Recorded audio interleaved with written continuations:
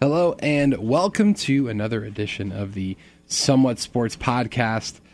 So, as you could tell, it's a cold open, just because this is a tough week for not just the NBA community, not just the overall basketball community, but the sports community in general. Obviously, talking about the passing of Kobe Bryant. And of course, his daughter Gianna, and of course the other passengers in that helicopter crash in Calabasas. But the news that really reverberated through the world was, of course, the passing of an NBA legend in Kobe Bryant, and someone that it's tough to put into words the impact that he had. Like I said, not just in the basketball world, but in the sports world. In general, and it's tough. It's tough, and I think we're gonna get through it today. This is not my forte. I'm not good at this. I think it's very difficult to be good at this. I'd like to not be good at it because I don't like it happening. I think it's the worst. But we're gonna get through it today. We're gonna try to have some fun today, but also properly respect the legacy of Kobe Bryant in every way that we can. So I appreciate you sticking through us through this podcast as we try to navigate our way through it. Because like I said, it's hard, but we want to put on a good show. We want to have some fun, and also, like I mentioned, put some respect on that name, because it's freaking Kobe, man. Like every day I think about it, and like I'll see, either an Instagram story pop up, or a tweet, or just something on social media, and I get another reminder that Kobe Bryant has passed away. I don't know if it's just the way that I cope with these type of things. It's news that at first you don't want to believe when you first hear it, and then when it starts, I can't believe it's real. Yeah, right. When it starts to set in, throughout the entire Sunday and Monday, really. Anytime if I'd see a picture of Kobe and maybe like a caption of something he said in the past, a quote or something like that, I'd read it and digest that. Mm-hmm. But anytime I scrolled down any timeline and saw a video of something about Kobe, I couldn't watch it. Yeah, I would scroll right past it, knowing that it would really. I was already in a bad mood anyways, right? Considering that happened, and I didn't want that to build on any more than it already was. So, for the first couple of days, I wouldn't even bother looking at a video or anything about Kobe until really just yesterday, Tuesday, and today, Wednesday. Now that I was kind of more grounded about it. Mm-hmm. So that's just the way I dealt with it. Obviously, Kobe Bryant was such like a staple of, my life as a sports fan, because since the first time I remember watching basketball, the first thing I remember knowing about basketball was Kobe Bryant and Shaquille O'Neal and the Lakers. Sure. Right, like there were home videos my family has of me pretending to do the news as like a 4-year-old, 3-year-old, and saying like, Kobe Bryant's injured. We don't know why, he just is. Like that's something I said as a hands quote news reporter on the home video. So he was somebody that was at least I knew of for my entire life as a sports fan so far.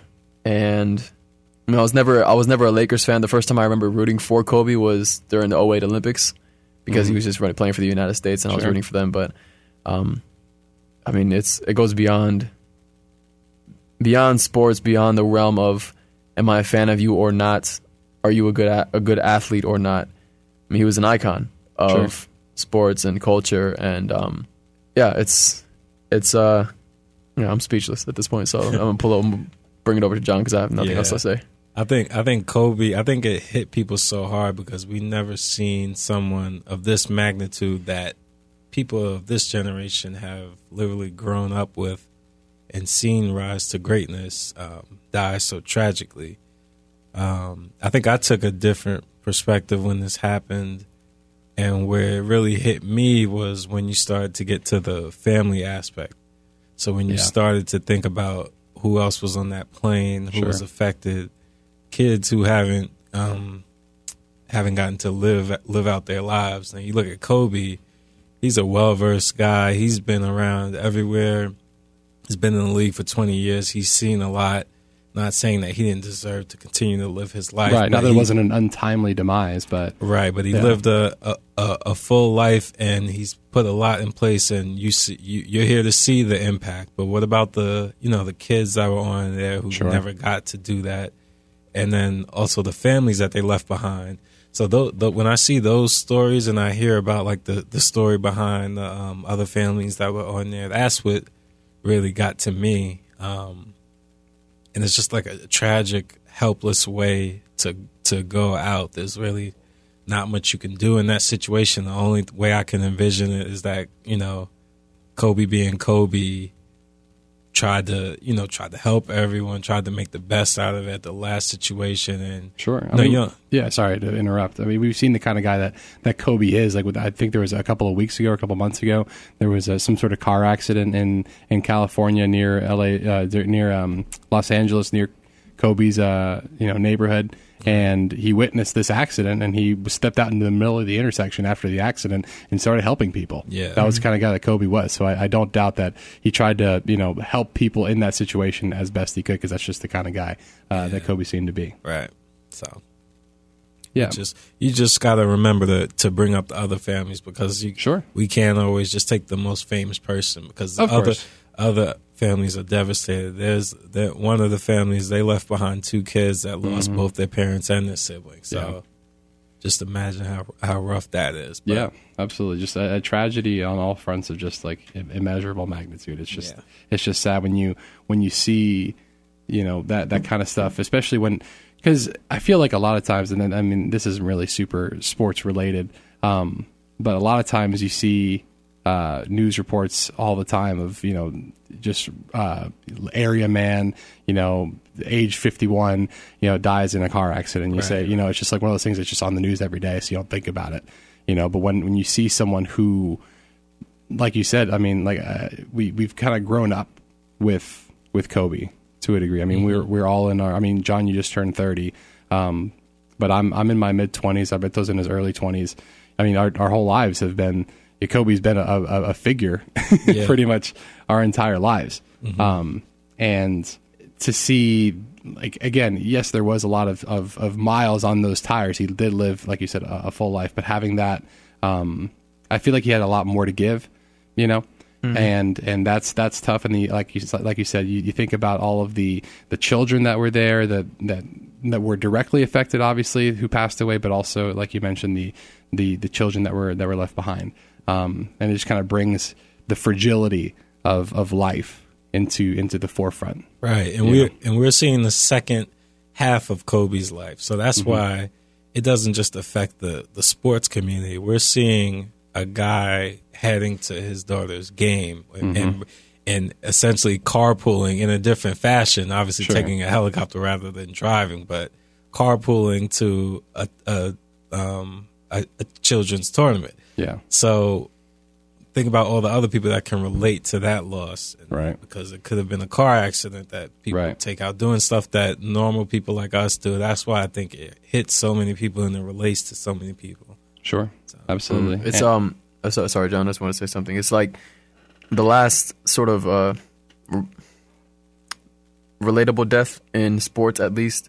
I'd say, I mean, it wasn't on a national scale like Kobe is, but it was something of a accident that occurred to a player. The last person I can think of was Jose Fernandez. Right. When he passed away, it was a boat crash that, it was one of those things where it's like, obviously it's a tragic death, but it's just, riding on a boat is not something that a lot of people can relate to. He was just kind of like just having fun with some friends. Right. And it was on a boat, and not everybody has had that experience. Like John said, a helicopter ride is not something we've all done or do very often, but he was making a commute to a everyday thing. Sure. He was just being, a supportive father for his daughter, and his daughter's teammates, and it's just one of those. It's one of those things that the first thing I thought of when I realized that it came to he died in a helicopter crash is I thought back to Jose Fernandez, and I thought, wow, it's obviously just as tragic, but it's one thing for a guy who was in the middle of his playing career and had the rest of his playing career ahead of him. Who we would have seen him as just an athlete, like he's an athlete, and we want to see how he plays and how he does in his career. And at this point, Kobe was not playing any longer. He was just being a member of society. Well, he was an ambassador of the game. Yeah, but I mean, like, in general, he was just Right. being a member of society, doing things that Sure. any Yeah, one of he us was would a be parent. doing. Yeah. He was being He a wasn't parent. on his way to a game or Right. practice for one of his, a Laker thing. Right. He was just being something that we could all relate to, and as being a father, Yeah. being a supportive person of family. Sure. So that's what made it even more sobering, even more relatable. And also, in this age of social media where people react to things right away, a lot of times when a public figure, passes away, like David Bowie or Prince or something, or somebody like that, I can relate to people being sad about seeing somebody they adored, pass away. Sure. But a lot of times, I wasn't a huge Prince fan. I'm not a huge fan of David Bowie's music. Right. But in this case, Kobe Bryant was somebody that obviously none of us knew personally, but we all cared about on a level we didn't really realize until this happened. And it's the first time I've really had to mourn somebody's death with everybody else on social media. Yeah. Right. Because in the past, I would just see people mourning a celebrity's death and be like, man, that sucks. Right. Because everyone can say, I have a daughter, or I have a mom, or I have a dad, or I have a sister. Right. And in every situation on that helicopter, somebody has some type of family member that they lost. So that's Sure. why pretty much everyone can relate. Well, what if that was mine? Or what if that was somebody that I know? So just rough. It is. And the worst part is like the odds of that happening are way higher in a car than Yeah. an actual. Like John said, we see car accidents on the news every day of the week. Yeah, So- and every day it's someone's wife, it's someone's husband, it's someone's mother, father, Yeah. whatever it is, son, daughter. So I think the overall concept that came out of this is everyone needs to like reevaluate how they, their relationships with the people around them, and just make sure that you cherish that. It sucks that it takes this to happen, but I did start to see that message circulate a lot after this. Yeah, imploring people to really just embrace your loved ones and make sure that you value that time with them. And of course, the sentiment has been shared by a lot of the people in the NBA community.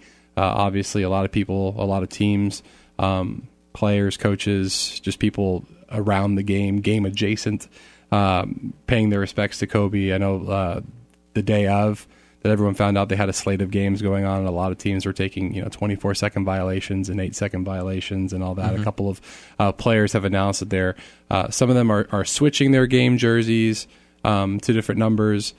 Some players are holding on to the number 24 because they chose it in honor of Kobe Bryant, so they want to continue to honor that. I know there was some talk of the league maybe retiring the number 24 league wide. I know the Mavericks owner Mark Cuban has come out and said that he's going to retire the number 24 in the Mavericks organization. Yeah. So no one else can wear that number. What do you guys think about that? I love it. There's a lot you can do, and it's nothing too restricting where, it seems like there would be any pushback. I mean, it's not. You're not asking for too much for one of the top 3, top 4 players in the game ever to just say, okay, we're not going to wear this number anymore. Yeah. I think that's very respectful, especially for other teams to do that. Mm-hmm. And then you look at these videos on the timeline, and you see, if you look in a Sixers stadium or a Pacers stadium, and you see people holding up the yellow and or the gold and purple. Sure. That's a big deal to see that and to see that respect, because it's not just a Laker thing, but it's bigger than that, and they're definitely honoring him. And then I think Quinn Cook also changed his jersey number to honor Kobe's daughter, so he combined the 2 and the 8 for that also. Yeah, Gianna's number was number 2, and his number was number 8, and so now he's going to wear 28 for the foreseeable future. Very, very sweet. A lot of really nice sentiments. A lot of people have been upset at some of the players who have decided that they're going to keep wearing the number 24. To me, like, if the league decides that they're going to retire the number 24 going forward, that to me is fine. I feel like you shouldn't have to force other people who have the number 24 right now to change their numbers, but I think that it's one of those things that if you don't have a player on your team right now that's actively currently wearing the number 24, then take it out of rotation. If you have someone who's currently wearing it, that's fine. They do their career with the number 24, and that's fine.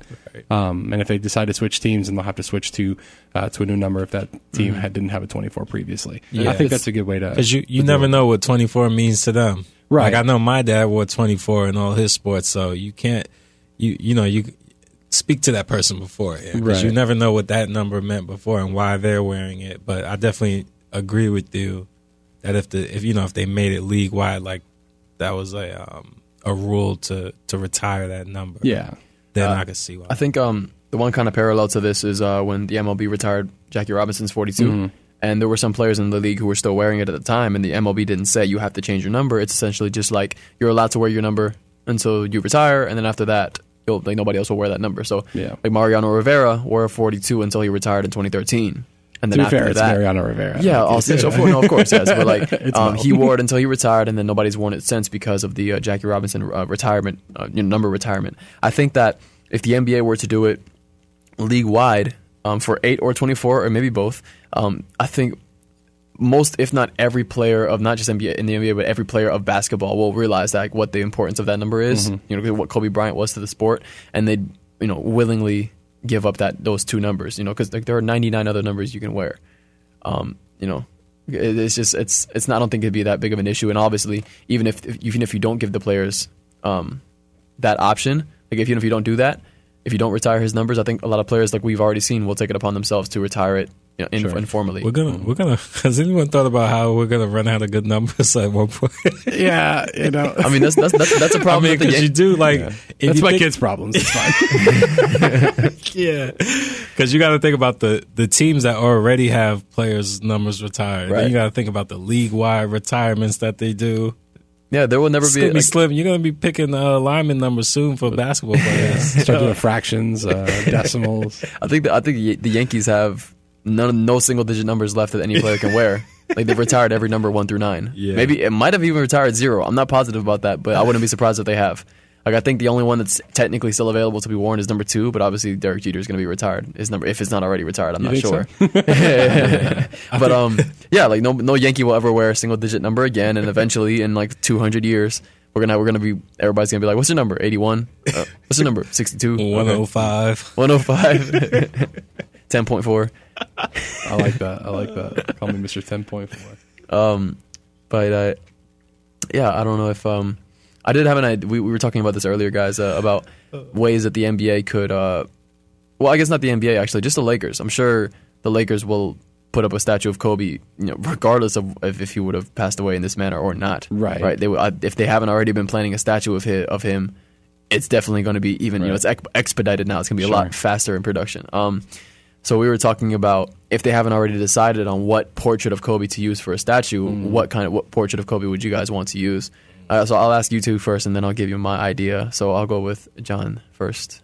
So my idea, of a Kobe statue was outside of Staples.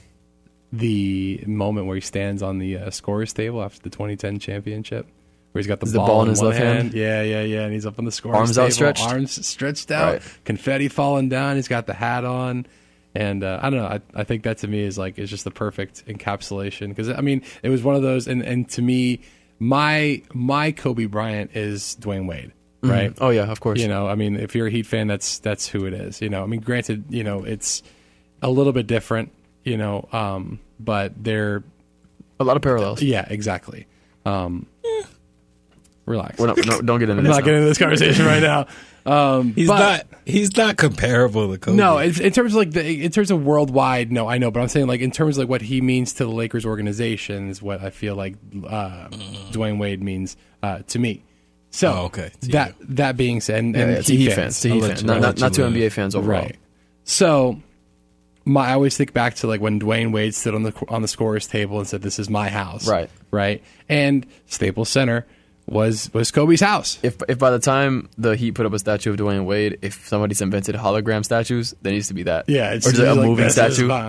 This is my house. Just him doing arms up and down, up and down.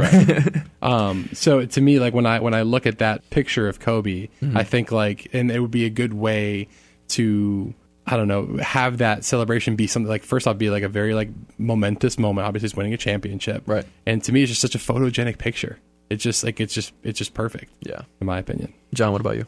Yeah.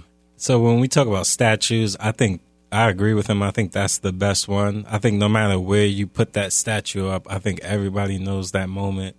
Obviously, they're going to have his jersey number, so it's going to be easy to tell who it is. But I think it's a good, it represents, that's when he showed like the most emotion that was captured on video or in a picture. And I think that would embody like everything from before that and everything that happened after that in his career. Right. I think that's a good one.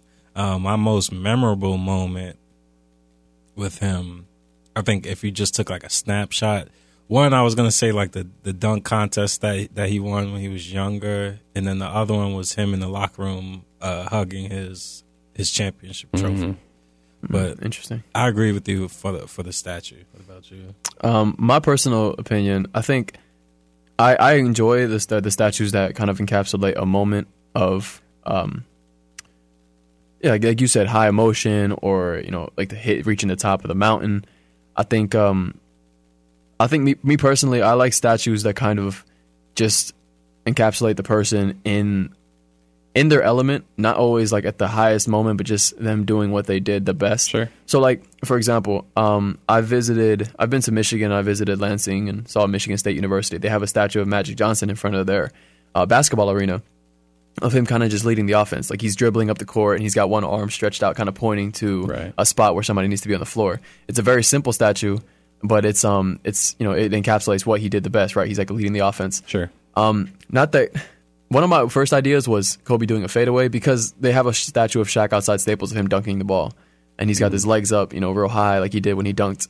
And maybe Kobe doing his fadeaway would be like a nice snapshot of him doing what he does best. Another kind of like a moment like John was talking about, maybe him fist pumping in his underbite.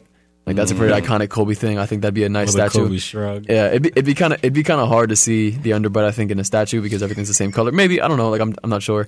The one I really want to see though, personally, is maybe Kobe standing, with his arms on his hips and he's biting his jersey like he always used to do. Oh yeah. When he was like waiting for someone to shoot. Yeah, so maybe he's like at the free throw line or just in general, because I feel like he always had the jersey in his mouth.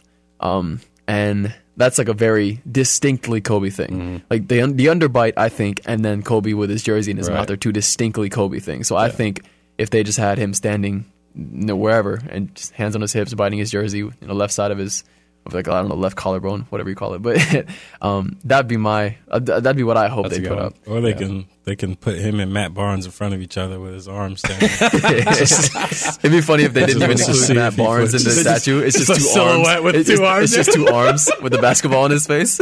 Yeah. I'm not trying to remember Matt Barnes in these parts here. But yeah, man, it's just it's been a rough week. Of trying to pay attention to sports in the way we used to before this happened, when everything obviously is so inconsequential. Like it's literally just a game that we care about. And that being said, like we're gonna pretty soon start talking about the Super Bowl, and even though that's the biggest football game in America, the biggest football game in the world, it's at the end of the day a game. Like what does this matter in the grand scheme of things when things that are this real are happening? But we move on, and I think everybody will come to peace with the fact that he's in a better place now. Yeah, I just feel bad for the families because the rest of the world is going to continue to move on. Yeah, and it's kind of like your world just shattered. And right. Yeah, so 100%. Just got to pray for them. And yeah, and it's nice to see some of the outreach that this happened. Absolutely. When you look at, I think, obviously, I don't know if you guys saw. I can't remember what program it was, but I did see a snippet of it where Shaquille O'Neal was talking about the impact that he had and where he was when he found out. Apparently, he had been shooting. I think he was just like in the gym, just like putting. Yeah, he said he was working with his son. Yeah, and then his nephew came down and he had tears in his eyes and showed him the phone with the news on it, and then Shaq didn't want to believe it. He said, "No, it's just some hoax stuff. Get that out of my face." out of all the people I've seen that spoke about what Kobe meant to them, I think Shaq was the most powerful. Like that was one of the first videos I sat down and watched. Like I brought myself to watch. Yeah, and I definitely was like crying. Everybody was anticipating that because I didn't even realize this, but he said the last time he really spoke to him was after his last game. Yeah. I didn't know it was that long ago. I would have thought they would have done an interview together or something. Well, they had finally buried the hatchet a couple months ago now, where they finally because they had a long-standing beef for a long time and they didn't really like each other. And I am thankful, and I'm sure I'm not alone in this, in realizing that that the fact that Shaq and Kobe had squashed whatever beef they had before this happened, because I can't imagine how Shaq would have felt if they hadn't, put that to rest behind them. That would that's one of those things where it's like I believe it was Jay Williams on ESPN on the Sports Center the day it happened. He was on live TV. He said whatever issue you have with somebody in your life, just drop it, please, because something like this could happen at any moment. Exactly. He already feels bad that he even let it get to this point for this. Right. Yeah, probably. And he had so many years wasted of not, having that that brother, because that's how he described him as a brother. Yeah, that Shaq interview was on Inside the NBA, the pregame show before I believe it was Bucks or Celtics Heat. It was before Celtics Heat, and they had him on in Staples Center at midcourt. They did the show from there. Okay. They had Dwayne Wade go too, right? Yeah, D Wade was there too. I think one of the most powerful things was during halftime. During halftime they had Steve Nash and Candace Parker on, and then post game they had Rick Fox on. Oh yeah, and Rick Fox obviously they had been mentioning Rick Fox as one of the people who had passed away in the helicopter. Rick Fox was one of the people. It was just a rumor that started online. About him being in the helicopter too. So seeing the fact that a few days later he's now on national TV telling people my phone was blowing up. I was calling people back saying no, I'm fine. Imagine it's one thing to find out somebody you love has passed away. And then imagine the roller coaster of emotions of finding out someone you love has passed away, and then you finding out it's a lie. Yeah, well, and that's to me that's the biggest part that frustrates me the most about just this day and age that we live in. And I could talk about this till I'm blue in the face, but just the fact that the amount of times that people will report stuff, and some fault does lie with the media. I mean, TMZ number one, who I had mentioned that Kobe had passed away before I think his wife had even found out. Yeah, I'm sure at that point, any of the families. and then at that point she realizes, because that's the thing, she finds out that he's passed away through TMZ, and then the fact that she knew that her daughter was with him but hadn't been reported, so she's sitting there praying that she's not in the helicopter with him. To me, that to me is just ridiculous. Here's my question, and I don't mean to be devil's advocate or whatever. Who says that they didn't find out until TMZ? That's obviously something that people can. The police, when they did, how they do they do the press conference afterwards. Yeah, they were told because it had been way out before they contacted, so they were the ones that said that was untasteful for them to do that. Yeah. Before we were able to contact them and let them know. Yeah. So unless whoever the person on the scene who leaked it to TMZ had also had Vanessa Bryant's information and texted her also beforehand, I doubt that she found out before TMZ did. I don't know. I see what you're saying, but I don't there are plenty of things on social media you see that you don't want to believe, like Rick Fox being on the plane. It came out to be a lie or just a rumor. I'm not sure in what sense I don't know. It just doesn't seem plausible to me that even though people would like to come to the conclusion that TMZ is always quick on the scene, they're always the first to report things, that they reported something before the family found out, but. I mean, the timeline of the crash to the report was about an hour to an hour and a half. I'm not positive that the police couldn't have identified that it was Kobe, or at least thought it maybe was, and then contacted the family first. I think TMZ speculates. I think they probably found out that there was a crash, and you can put things together to see who may have been on that flight, and then you can just report something. But if the person who's responsible for telling the families comes out and says, we haven't told them and this has already been out, then that's when I would believe that, they did it prematurely. So, yeah. Anyways, So let's change the subject because this is really sad. And, I like to tackle some other subjects in the podcast. We don't want to be entirely sad today. But let's talk a little bit. Do you have anything else NBA-wise we want to talk about? Or can we move on to the Super Bowl, you guys think? Yeah, we can move on, I think. All right. Let's pick up the pace here. I know we're it's sad. So, who you guys got in the Super Bowl, huh? I don't want to say. I'm just going to tell you who I want to win. I'm not going to tell you who I think is going to win. Yeah, like who am I? I can't actually predict things. Like what? What do I know about football? What kind of sports gas bag are you trying to be here? The whole point is you sit there and say, no. They got to get the somewhat sports guarantee out there. Here, that's what the I've people never want. been so unsure in my life. That's the thing. Well, right now it seems like Vegas is also kind of unsure. I think the Chiefs are sitting at -1.5. Granted, it's a neutral site game, so there's no home field advantage there. So that's about as even as you're going to get. For the most part in the Super Bowl. I think the Niners are rolling at the best time of the season. Well, technically all season, but I think they really picked it up towards the end of the season in the playoffs. Yeah, go ahead. Sorry. But I think the Chiefs may shock the world. What did they? Okay, I don't think the Chiefs winning would shock the world. It's not going to be a shock. Favored. But okay, if you had to say, like, if you just took X's and O's, I'd take the Chiefs. I don't know. Well, okay, so this is the logic I think that we're going for here, or that you're at least making the case for.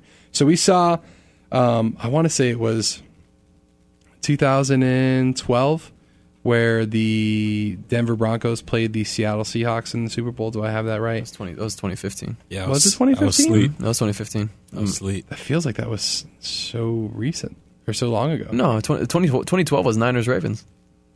That's right. It was Niners. Blackout game. Yeah. Right. No, it was Seahawks-Broncos 2015. Okay, so that was the year. Sorry, I got my years mixed up. I'm not very good at years. But oh, sorry. Wait. Sorry, 2014 because 2015 was Seahawks-Patriots. Yes, okay. 2014. All right. Now that we've got that squared away, somewhere in the middle between those two. So the thing going into it was the Seahawks had this tremendous defense and a solid offense, and the Denver Broncos were the best offense of all time, basically. Yeah, prolific offense, and a defense that was fine. And if we're going to draw parallels to this season, the 49ers are more Seattle Seahawks. Dominant running game, because at that point Russell Wilson wasn't really Russell Wilson like we know him. I mean, right. He was on the up and up, right? But he was a second, third year player at that point because he was drafted in 2012. So yeah, you're right. It wouldn't have been 2012 because that was the year he was drafted. So yeah, he was drafted in 2012 out of Wisconsin, and he was only a couple years into the league. They had a dominant rushing game with Marshawn Lynch and a really dominant defense. And when you look at the San Francisco 49ers, they have a whole stable of track stars at running back between Raheem Mostert, Matt Breida, with Tevin Coleman, I guess, thrown in every so often now. And to me, that looks a little more like the Seattle. I mean, Richard Sherman's even on that team. Yeah, it looks a lot like the Seattle defense. The parallels are scary. Yeah, exactly. Yeah. That was a good one. Right. So when you look at then again, we saw what happened with the Denver Broncos the year afterwards. Because Peyton Manning didn't look that good after 2 years afterwards. Was that 2 years afterwards? 2 years afterwards. 2016 was Broncos. That's right, because it was, you're right. I will say, that's enough I finish. Okay. So, I will. Granted, Patrick Mahomes isn't on the decline of his career. That was my point. Yeah. I was going to say, there's no parallels to be drawn between 2014 Peyton Manning and Patrick Mahomes. Right. So, that's the thing. It's tough for me to call this one. I feel like most people feel the same way, just because, yes, you can draw that parallel, but Patrick Mahomes is really good. Yeah, really good. I think there's no sort of basis. It's nothing. You good? What was that? No, we're leaving it in there. Okay. I was pausing for we're leaving it in purposes. There. All right. I was gonna say. Now that I burped, I was going to say that I think there's nothing we can base off of like previous history to analyze Patrick Mahomes or predict what's going to happen, because I think that Patrick Mahomes he's certainly the most talented quarterback I've ever seen play football. Like, to me, like I watched Aaron Rodgers when he won the Super Bowl in 2010. Like I don't remember being this afraid of a quarterback or this expecting a quarterback to absolutely dominate than at Patrick Mahomes. Sure. So I think the 49ers have, what's the cliche? They have their work cut out for them. Yeah. I mean, and that's the thing that's crazy is when you look at, I know what conventional wisdom wants to say, where it's, first off, Kyle Shanahan has coached in a Super Bowl before. He was the offensive coordinator for the Atlanta Falcons. He knows what it's like to choke away a Super Bowl. Yeah, I was saying he coached in the first half of a Super Bowl. I'm not sure he coached that second half very well. To be fair, he was an offensive coordinator. Oh yeah, that's what I'm saying. There was a lot of times that he wanted to do stuff that apparently Gus Bradley who's the coach right now for the Falcons? Yeah, Dan Quinn. Dan Quinn, that's what it is. But I don't know what's thinking Gus Bradley. You think of Jacksonville? Yeah, I know. I was like, it's not Gus Bradley. Gus Bradley's not going to the Super Bowl. But anyways, Dan Quinn said no to a lot of the things that Kyle Shanahan wanted to do especially towards the end of that game when they're trying to put away the New England Patriots. So obviously, history, we all know what happened there, and I don't think that Kyle Shanahan is going to let that happen again. But then you look at Andy Reid; he's got 2 weeks of preparation. You know how terrifying that is if you're a defensive coordinator? Andy Reid with 2 weeks of preparation for the biggest game of his life? That's terrifying. I think there's plenty of fair criticisms to be made about Andy Reid and his decision-making late in games and like pressure situations. Mm-hmm. But also, Andy Reid's never had Patrick Mahomes. That's that simple to me. It's that simple. And the thing is that it's baffling to me because we've seen Andy Reid maximize the talents of Alex Smith and Nick Foles. Not Nick Foles. What am I talking about? Donovan McNabb. Right. And Donovan McNabb was fine. He was a good quarterback, but you could tell that Andy Reid got a lot out of him. Especially when Donovan McNabb went on to other things later in his career, and he was not good at all. But when you have someone with the base skill level that Patrick Mahomes has, and you incorporate all of these elements. I mean, look at the skill position players. I was going to say, not to mention the weapons he has. I mean, Tyreek Hill, are you kidding me? Travis Kelce's basically a 270-pound wide receiver who will kill you. Like, he doesn't like... And do it being extremely handsome, yes. Can we talk about how handsome Travis Kelce is? My goodness. Gee whiz. It's ridiculous. Every time they cut to him in the Super Bowl, the ratings are going to go up by like 10%. Yeah, I'm telling you. Like, it's... Who's more handsome, him or Jimmy Garoppolo? Can we talk about this? No, Kelce. You guys can talk about Kelce. Absolutely. You think so? I don't know, I think Jimmy Garoppolo's overrated. Yeah, really? Let's get into that, Jimmy. I don't know. Jimmy's a handsome fella. Oh, my gosh.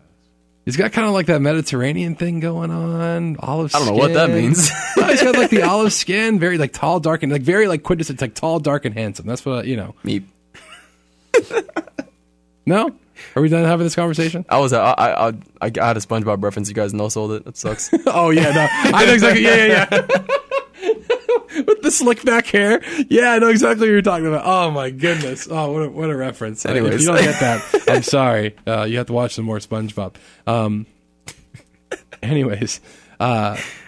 So I guess back to football.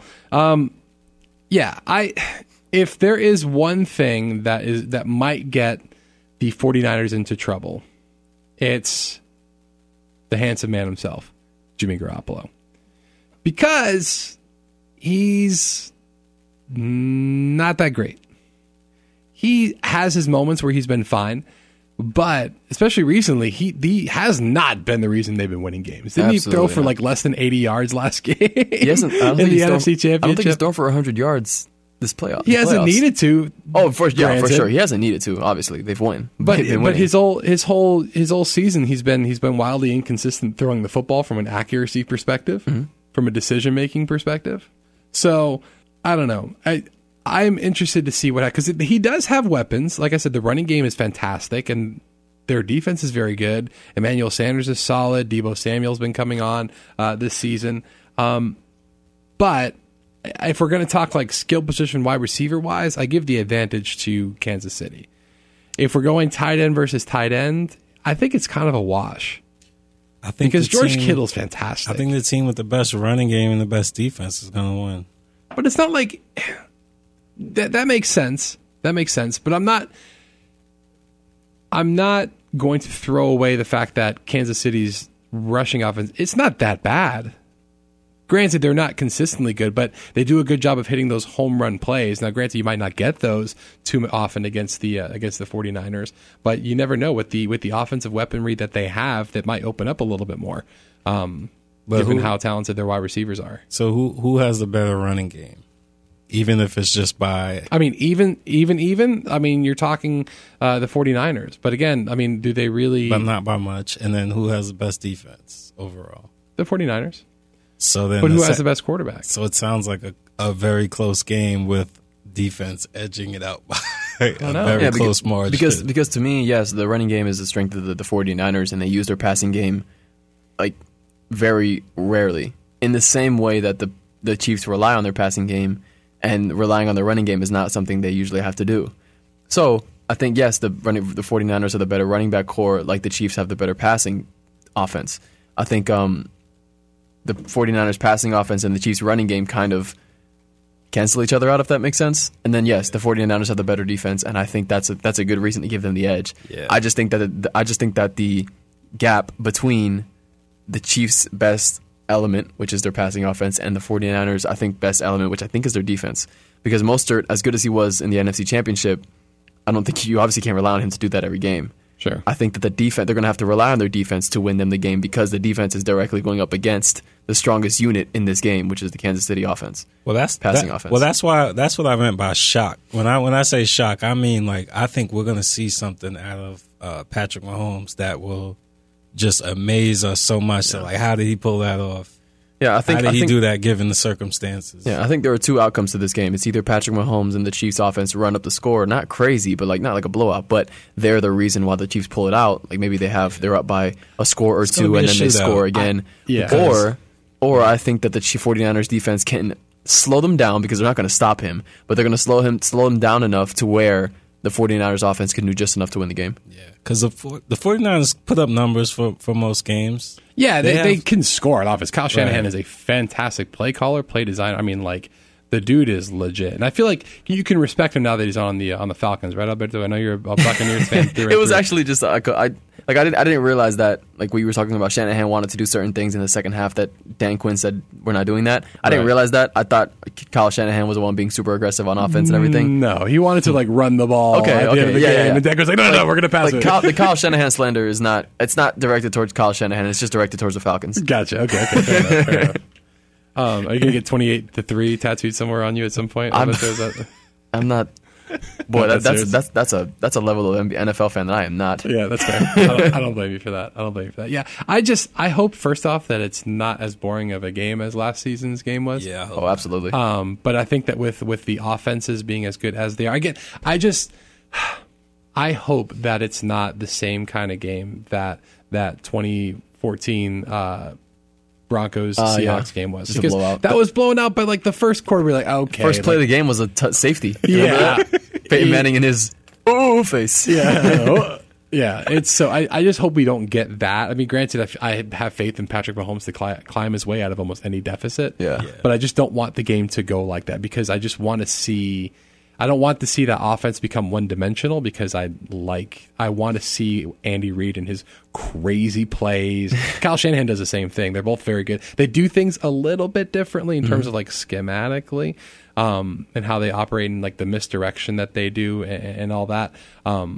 But to me, like the football nerd in me wants to see all of like the exotic stuff and see all of like the misdirections and doing the, hey, you think the ball's going over here and oh, it is, but wait a second, it's going to come back to the other side. And for some reason, the punter is here and he's throwing the ball 50 yards downfield to a wide open Tyreek Hill. How did someone forget about Tyreek Hill? Oh, it's because there's 18 guys for some reason behind the line of scrimmage just dancing around. Like, it's amazing to watch. And I just want to see that. Bad. I'll ask this question. Do you guys think this is like, did they make the right choice? Are these the two teams that deserve to be here at this point? He made the right choice. What does he think is rigged? I mean, are these the two teams that deserve to be here at this point in the season? Oh, in terms of like the way that things kind of felt. I mean, yeah. I think there's an argument to be made that the Ravens.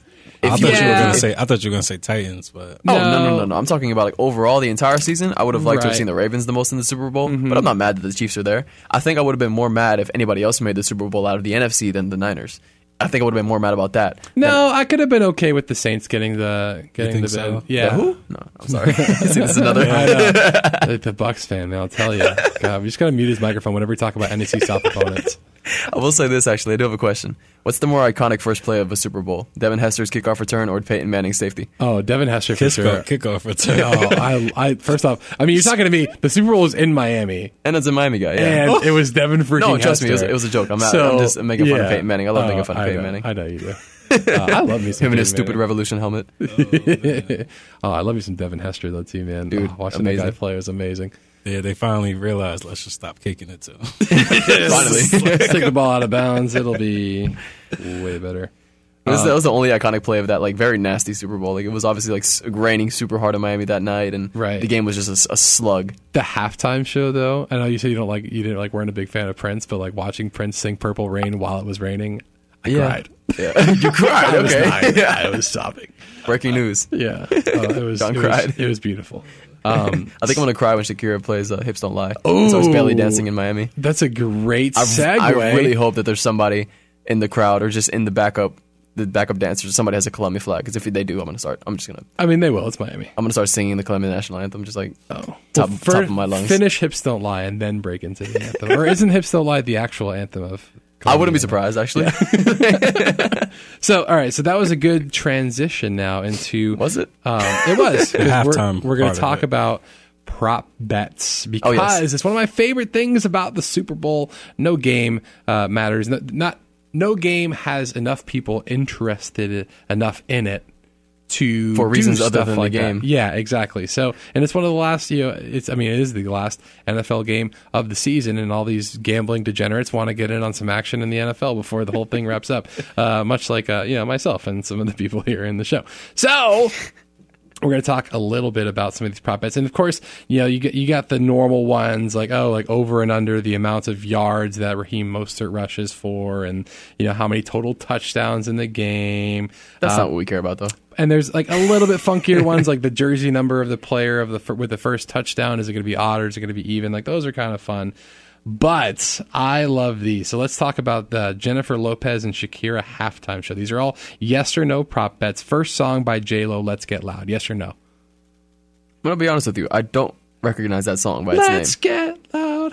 Let's get loud. Oh, that's I didn't know that was her. I'm pretty sure that's her. I can't play it for you because then we'll get First taken song down by for J-Lo. You can sing DCMA. it, though. Yeah. I'm gonna be honest. Very terribly. I'm gonna be honest with you. That's probably a good bet. I thought so too because it's a good tone setter song. I would say yes on that one. Yeah. At some point, she's got to say Jenny from the Block, though, right? She's got to throw that one. All right. So first song by Shakira, Whenever, Wherever. Yes or no? She's going straight into Hips Don't. You can't go straight into Hips Don't Lie. I got yes for this one too. I think that's. I'm gonna defer to you because I'm gonna no go idea. back and look at one of her performances, like at an award show or something, and she's probably gonna do that same line. Let's see. I'm going to take a look at here. So there's a couple of different ones. I think the most obvious, or maybe not the most obvious, but the best bet, like the best bet you can make, like it is a lock of all locks. Is will a real dog appear in more than 3 commercials? Over, absolutely.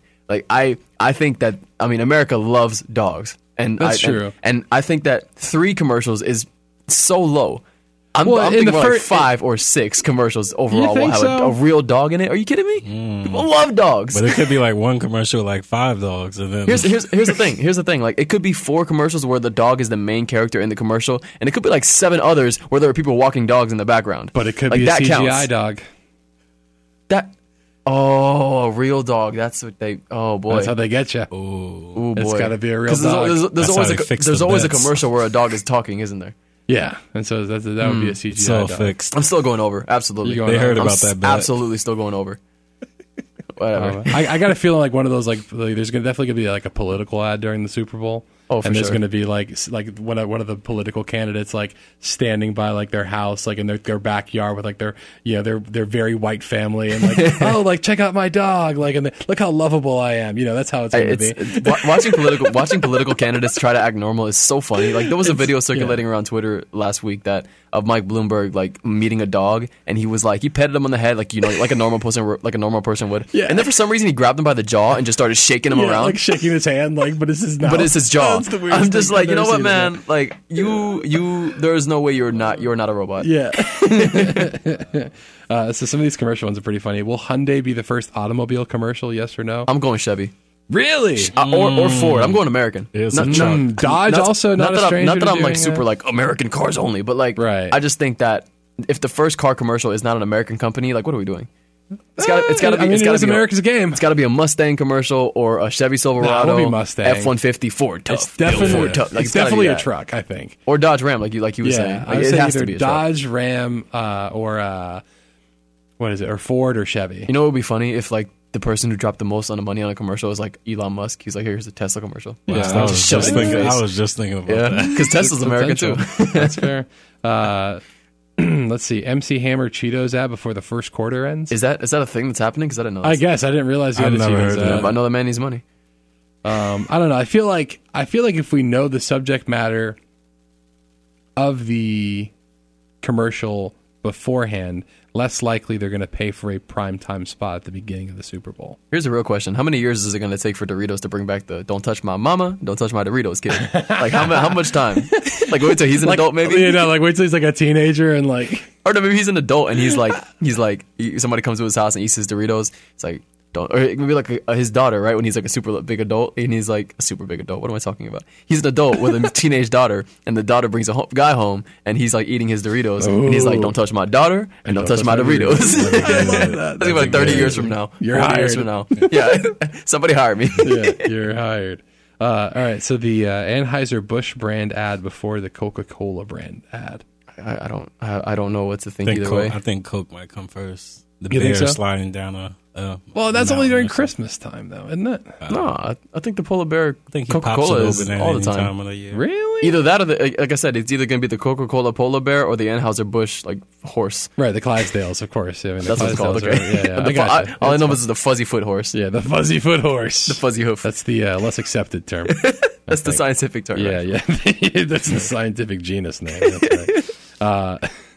All right, so this is always a fun one, always a classic. The color of Gatorade dumped on the winning head coach. Your options are clear, which I didn't realize there was a clear Well, Gatorade. there is a clear one, but it's like a whitish actually. But I think it's usually Arctic like ice. it's usually like clear / water. Oh, gotcha. Glacier. All right, so then there's lime/green/yellow. I guess different people call it different things. Yeah. My dad calls it green. I've always called it yellow. I'm like, how do you call it green? It's never green. What are you It's not talking green. about? I don't know. He's always called it green. I'm like, it's yellow. There is a green. There is a green one now. It's like the green apple one. Right. No, I know that, but like it's And then you the know. travesty that was like the cucumber one that they made. Remember Oh, that? I thought that was good. Limon get out. That We're was not out. Really? We're not having this They conversation. actually had that on the shelf. There's one. I don't- Limon pepino. I know. I forget what it was. I forget why they brought it out, but yeah, it was like limon, like in Spanish, and then like Pepino, cucumber. yeah. Was it pepino? Pepino, I thought yeah. it was cucumber, but it's pepino's cucumber. So like you'd open it and you'd just be blasted in the face by cucumber, and I was like, you know what, I'm already. I I'm love good. cucumber. I like cucumber too, not in a Gatorade. I love cucumber. It's I so don't want refreshing. to. I don't want to drink cucumber juice. It's not cucumber juice. There's no actual juice in Gatorade. Everyone knows that. All right. So there's lime green/yellow, lime/green/yellow. At orange, then there's red, blue, and purple. John made a good point that it might be red because both teams' primary color is red. I think I'm going orange because Miami and Florida. I don't know. I'm going blue because it's the best flavor. Oh, I agree with you. That doesn't mean anything. Yeah. No, I They're going for optics now. they don't want to waste the blue one. It's like, no, we're going to drink this one. What's the one we you know don't what? You know what they're like? not going to do? Here's a real like nerdy technical like TV production thing. They're probably not going to do blue because people can Photoshop that to like do anything else. Because like blue and green can be photoshopped like a green screen / blue screen. I don't think they really think about that when they grab the. They probably don't. But it's always funny to see people Photoshop the blue Gatorade into being something else. We will see. We will see. One of my favorite prop bets is always something like, I mean, it's definitely football related, but it's always something very like niche, and who's going to think about that? So like you were talking about Matt Breida earlier, he's a backup running back. One of the prop bets is Matt Breida rushing attempts, 3.5 over or under. And it's just like, why would I ever think about that? But it's one of those bets that like you're not going to think about until you realize Matt Breida has three rushing attempts in like the third quarter, and you're just like, please. Or if you bet the under, it's like, Matt Breida, like somebody hit him. Well, no, that's a wrong thing to say. Don't injure him. Someone but, like, step on his toe. somebody piss off Matt Breida and make him go off on the sideline so he gets benched. I don't know what it's one of those like type of bets where you don't think about it until it's right on the cusp of being one way or the other. I agree. I'm surprised somebody on Reddit hasn't leaked like the halftime show itinerary or the list of commercials that are coming. Well, it's always one of the bets that they always have is like how long will the national anthem last? So like this year, Demi Lovato singing it, and the number will always be like 2 minutes and like 4 seconds, and it's always funny because that number will be posted like a week before so people can start betting it, but then the real money on that bet doesn't come in until like a few hours before the game because obviously she has to rehearse. So somebody is in the stadium timing her rehearsal, and then they give that to Vegas, and Vegas adjusts the line to match that. Wow! It's always the day of that bet gets really, really heavy, either over or under. Gotcha. So like she'll rehearse at like 2 minutes 11 seconds, and then they'll make the line like 2 minutes 9 seconds, and now people just start moving money. And then maybe what if she like gets choked up because she's doing the national anthem in front of 60,000 people in the Super Bowl and millions worldwide. She chokes up. Now she takes 4 extra seconds, and now you lost your bet. So we got. I see she really drags out that brave, and it's just brave for like 7 seconds. She definitely fixed it. Then she does that. Yeah. She's got some money on the over. How am I doing on time, Tony? Okay, 4 more seconds. What if What if she bet the under and she just cuts out a line entirely? Yeah. That's smart money. Anyways, all right. I think that'll do it for this edition of the Somewhat Sports Podcast. What? You got anything else? We got a headline. Yeah, we have to do our anything else segment. Oh, I didn't bring in anything else today. It appears that Shakira accidentally leaked her Super Bowl halftime show set list. Oh goodness. Okay, so what was it? The line song? Here was "Let's Get Loud," or no, sorry, "Whenever Wherever." That was Shakira's first song. Is that first? What do they have first here? It looks like "Whenever Wherever." Oh wow. "Let's Get Loud." Look at that. Me gusta. I like it. Hips don't lie. The Colombian national anthem. She Wolf. I don't know that song. Yeah, it's Shakira's song. This is interesting. It doesn't have an order. It's like just naming the songs that they think. Oh, okay. Okay. See, I thought it was the entire set list. Yeah. All right, so I guess we got to do this anything else segment. Alberto, anything else? Yes, John, I do have an anything else this week.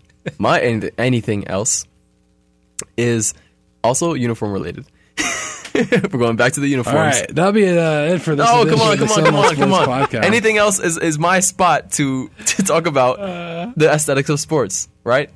Is it not? Go ahead. Okay. The NFL likes to do, and a lot of football games, when it's like a big game, like national championship, bowl games, whatever, they like to put a patch on the uniform of the game itself. So both teams will be wearing Super Bowl patches on their uniform.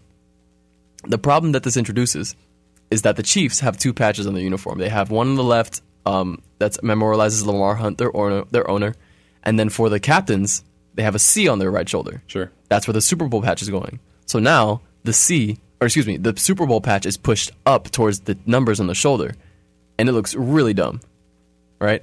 Patches in general can look really good or really bad. Super Bowl patches are fine to me.